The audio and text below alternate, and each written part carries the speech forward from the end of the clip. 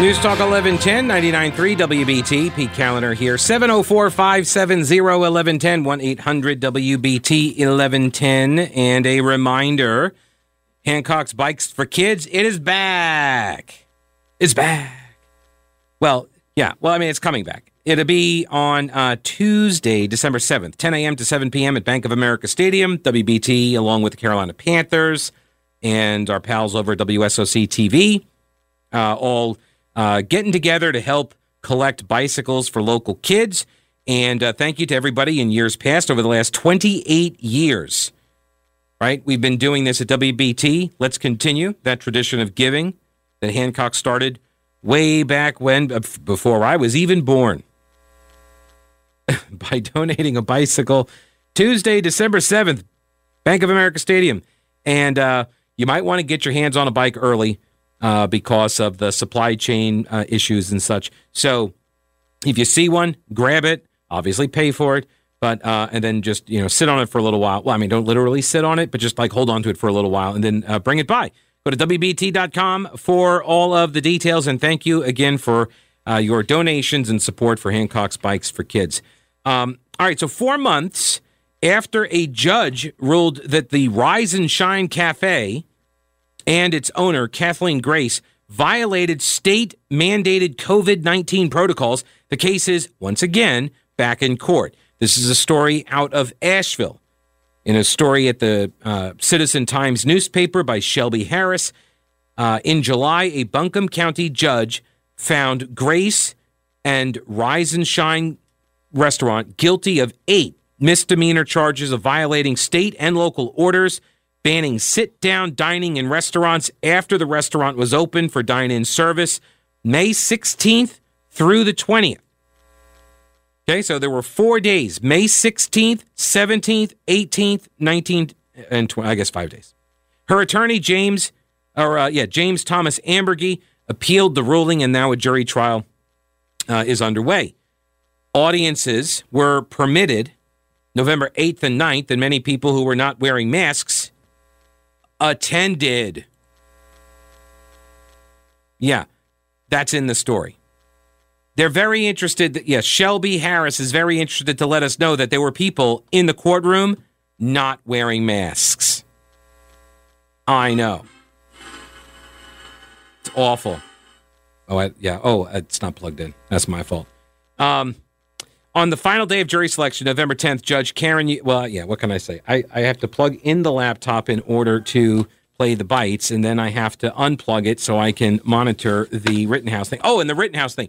So what they're doing today is they're just going through various motions. The jury is not there. They're just the prosecution and the defense are just running through motions and hashing out all of the details for their closing arguments and such. So this way, nobody gets in trouble again, prosecutors looking in your direction, during the closing arguments. So that's what's going on today. All right, so the audience was permitted in the courtroom on November 8th and the 9th, many people not wearing masks. On the final day of jury selection, November 10th, Judge Karen Edie Williams closed the proceedings to the public, and unmasked onlookers crowded the waiting area. There you go.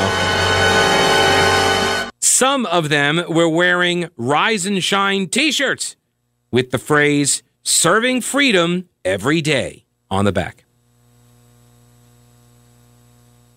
So now what's interesting is that they were charged. They're fighting this in court. And this may, I'm curious to know, do the convictions on this stuff, how far do they go, on the appeals? Will they try to go all the way to the state Supreme Court? Because this gets at the power of the governor to enact these mandates at the time that shut down the business. And in the state constitution, there's a preservation of the right to earn a living. And so that's where the Pacific Legal Foundation is challenging the Emergency Management Act on those grounds that it's a violation of the state constitution.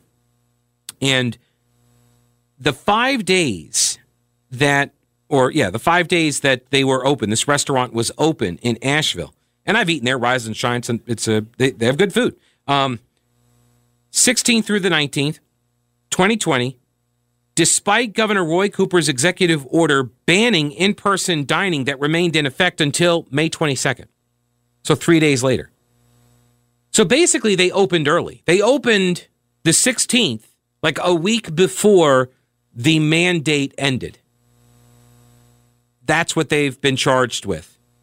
According to evidence presented by the prosecution, Asheville police received multiple calls from people complaining about it being open. Why? Why would you complain about a restaurant being open? This is the thing, and this has been from like the very beginning. If you're afraid of going to a restaurant because it's open and you're afraid of getting sick, then don't go to that restaurant. What am I missing here? Right? Well, Pete, what about the people who work there? Fair enough. Fair enough, yeah. But when Governor Cooper closed down all of the businesses, shut down the entire economy, there wasn't a program immediately in place to help all of those workers either. So maybe the workers at Rise and Shine, they say, I'm not going to come in because of this, and then they get fired. Well, then they can collect unemployment, which was basically what everybody else had to do. So it seems like that problem gets taken care of with systems that were already in place. So why exactly are you calling the cops on the Rise and Shine Cafe? This is the same question I had for the people who called the cops on Selwyn Pub. Last year? Because when they allowed the bars to reopen, Selwyn reopened and they saw people that were standing, not sitting. And whoop, whoop, whoop, call the ambassadors, the COVID ambassadors, right? Which never really, you never want to see an ambassador for COVID. Like, whoa, whoa, whoa. I don't want to take that meeting. It's COVID. But why would you call you're sending law enforcement, and you know who these Grubers are. I call them Grubers. I've gone over this. I will restate. I always want to say Hans. Hans is the one from Die Hard. It's not Hans. Rolf Gruber is the character from The Sound of Music. He was the boyfriend of Liesel, who went and became a brown shirt for the Nazis. He's the one who blew the whistle and ratted out the location of the Von Trapp family when they were trying to escape from the convent, the abbey. Now, in Gruber's defense there, the dad, he kind of pushed the kid's buttons. He said, "You'll never be a man." Really? Why you got to say that? You're trying to flee. He's obviously letting you go. He's all scared about it. You should totally just run. But no. Dad has to take the opportunity to rub Rolf's face in it. And then Gruber's like, Captain, or whatever, Lieutenant, whatever he was screaming. And then, of course, the Nazis are hot on the trail. Of course, they escaped in the mountains. Spoiler alert, they all survived. But that's why I call them Grubers. That's who these people are. They're blowing their whistle to alert authorities. And how much do you want to bet these are the same people that lament every single interaction that law enforcement has with a civilian that ends with the civilian dying? They're like, oh, I can't believe the cops interacting with the people. Like, hey, you know what? If you don't call the cops on people for stupid stuff like this, then there's less of an opportunity for the cops to gun them down. Just a heads up on that. Fewer laws means fewer law enforcement or less law enforcement, I'm just trying to follow the logic there. To earn an honest living, free from arbitrary interference. This is all under the fruits of their own labor clause. All right? You have a right to earn an honest living. It's a fundamental right protected in the North Carolina state constitution. And that's the issue at the core of this case out of Asheville, the Rise and Shine Cafe.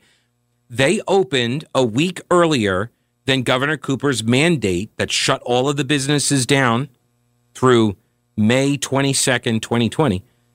Shut all the businesses in the state down, well, except for the essential ones that he picked, right? And so Rise and Shine said, we got to open. And they opened up a week early, and then people were like, they're opening early. They're trying to kill everybody. And then they called the cops, and the cops went in there and they cited them. It went to a judge, went to court. Judge found him guilty. They're now appealing. Jury trial is underway. Okay, today. The defense is saying that the owner, Kathleen Grace, was one of many restaurant owners trying to keep their businesses afloat and employees working during a very difficult time. And this is one of the things that always gets me. When we heard earlier, people are like, well, Governor Cooper, he's trying to do the best he could. Difficult circumstances, bad options all around. I get all of that. Yep, absolutely. And at the beginning, I was not as critical as I am now. Circumstances have changed. More information's become available.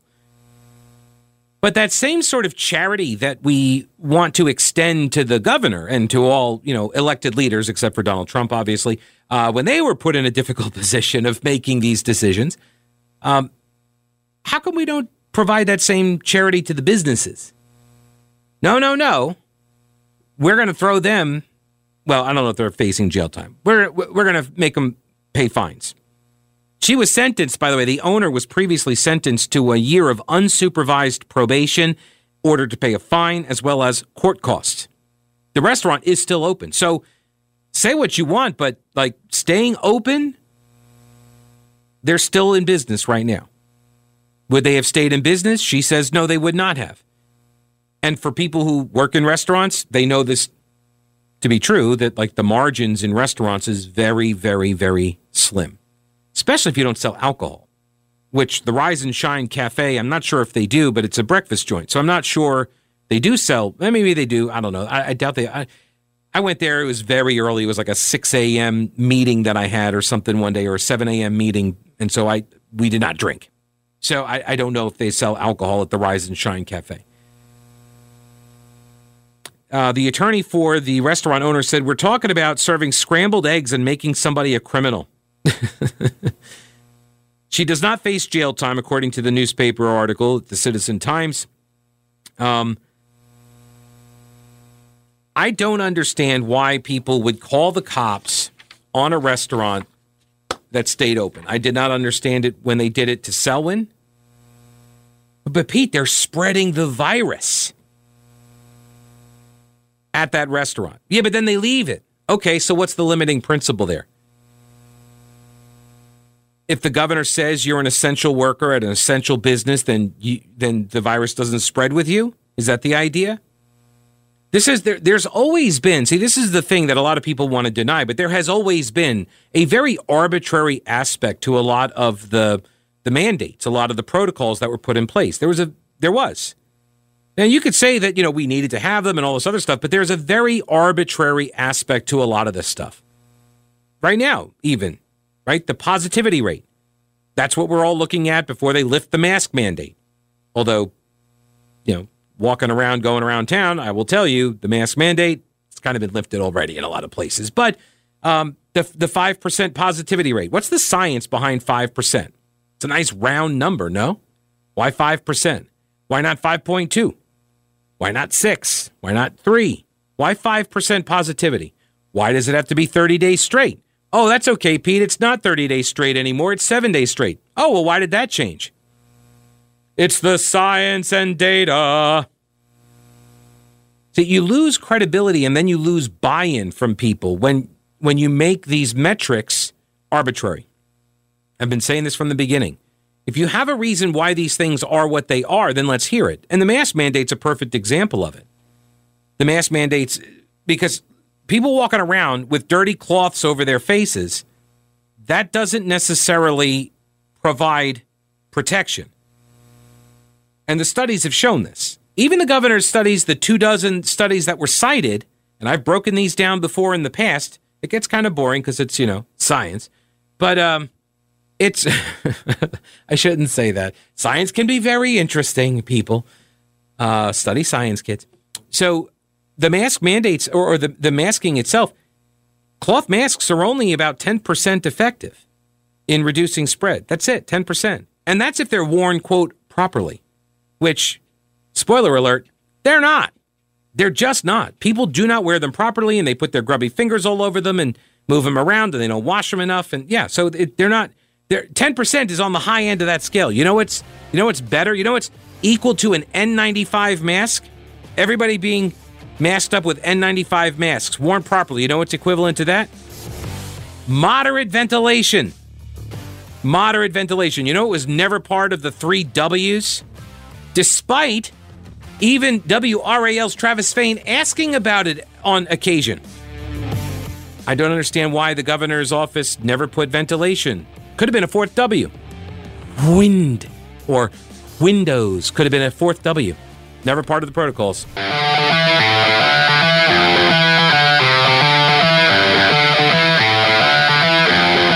Talk 1110 99.3 WBT. All right, joining me now is the Senior Vice President. Senior Vice President of the John Locke Foundation, or is it just Vice President? I forget. Becky Gray, welcome, Becky. Is it Senior Vice President or just Vice President? Senior Vice President. I thought so. That's what happens when you hang around long enough. That's right. That's why we don't have any of those titles in radio. That's okay. So, so let's see what anything going on in North Carolina politics over the last 48 hours. Not much at all. Just some really surprise filings for Congress. Governors not knowing what they're going to do about the budget. The COVID thing continues. Emergency orders continue. We got lawsuits filing left and right. But, other than that, just a quiet week in Raleigh. That is sort of North Carolina politics these days. All right, so let's start with the budget. This is probably going to be pretty quick just because there really isn't anything new to report except that it seems like the legislature is not going to be able to come to some sort of an agreement with the governor, but they're going to keep some of his ideas in their proposal. Is that the reports that I've seen, at least? Yeah, and, Pete, keep in mind, too, that, a lot of the ideas are common between the General Assembly and the governor. Everybody's talked about teacher pay increases. Everybody's talked about more money for state employees. Everybody's talked about some bonuses for some state employees to get through the COVID. Everybody's talking about spending all of the COVID money that's come in from the federal government. Everybody's talking about putting some money in savings accounts. So there's a lot of common goals between, I think, everybody involved with this budget process. It just, as they say, the devil is in the details. And then there's some big things. The governor continues to talk about Medicaid expansion. The General Assembly has made it clear one more time that they are not interested in doing that, don't feel like that's the best policy. So, that continues. But, Pete, here's a little bit of new news on that front is that what we're hearing, and at this point, nothing is absolutely confirmed, but what we're hearing is that there are some Democrats who agree that this is a good budget and are willing to not only vote for the budget, but probably vote for an override should the governor decide to veto it. And the Senate needs 2 Democrats to vote with all the Republicans in order to get that override vote. And the House needs 3. So, those are critical votes. And what we're hearing is that those votes are most likely there, both in the Senate, which is where this override process, if it's needed, would begin, and then it would go to the House, where we're hearing more and more that there are maybe as many as 9 Democrats who would vote with the Republicans to override it. So that puts another kind of glitch in these negotiations, if you will. Does the governor want to veto a bill that there's a pretty high likelihood, at least at this point, that it would be overridden? Does he want to put himself in that position, or is it in his best interest to finish out these negotiations with the House and the Senate, come to some kind of an agreement on a budget that they can feel good about presenting to him and have a lot of support from their caucus, and one that he could sign on to? So the news is not the veto and overrides and controversy within the Democratic caucuses, but the news would be, we've reached an agreement, everyone agrees to it. The governor could certainly share some of the responsibility for it with legislative leaders and present a more uniformed front. I think that's a good idea, to be honest with you. But, that's another glitch that we may see in here is that, again, the likelihood of a veto override kind of puts another element into the negotiation. Right, because if he makes those Democrats vote to override, he jams them up in an election year that he's not running in, and if he takes the hit, then he can approve it, and Democrats then can, if they're in a vulnerable seat or whatever, they don't have to run with a yes vote or an override vote. I don't know. Because he has, in the past, I mean, this is just, political calculus, and I don't know all of the factors and the different parts that he's looking at there. But in the past, he has, the reports are that he has threatened his Democratic colleagues. Like, they won't have any ability to get anything done if they go against him, and he makes them all fall in line. And we've seen votes flip, before, where they were in support of something, and then he vetoes it, and then they're like, I'll override it, and then they turn around and don't override. So I don't know. Yeah, we'll have to see, just like all of this stuff. But I think there is a benefit politically to him signing off on a budget, but I don't know if he's interested in that. If he's got some other plans for some other run for another office, maybe, but I've not heard that he has any desire for another office. Pete, I just don't know. I mean, it's a tough calculus. The teachers have not received a raise. Since 2018, they received raises under Republican leadership when Republicans were able to get through a budget. Governor Cooper has vetoed every single budget. He has vetoed teacher pay increases. He has vetoed state employee pay increases. They've been relatively patient up to this point, but I'm getting a sense that a lot of people's patience is running out. Also, there is a lot of money involved in this budget. Not only is there a surplus in revenue that will be used for tax cuts and some reinvestment into state government, but there's also all that COVID money in there. And that's a lot of money that's going into the school system for health care, going across the state into communities. And I think it's unfortunate if the governor puts those Democratic members of the General Assembly in a position where they have been before, that they have to choose between party alliance and what's really best for their constituents. And so we'll see what's going to happen. It's an interesting political landscape and strategy that's playing out. In the long run, if you take all the politics out of it, which granted is very difficult to do, but this is a good budget. It reduces taxes. It reins in the growth of government. It gives a lot of money out there for a lot of things, for education, for capital investments, for public safety, a lot of things that North Carolinians care about. I think everybody ought to take off their political hats and put on their governing hats and do what's best for the state of North Carolina, come to an agreement on this, and get this thing done, get this implemented, get that money out into the economy, and let's get North Carolina's economic engine running again. Becky Gray, the Senior Vice President at the John Locke Foundation. You can read her work and her colleagues' work at carolinajournal.com. Becky, always a pleasure. Have a great weekend. Thanks, Pete. You have a great weekend, too. Oh, goodness. So angry. Sports make you angry, Ryan. You should really maybe unplug from sportsing for a little while. Why do you think I'm over here? He's like, you're on sabbatical. You're on a sports hiatus. This is for my long-term mental health.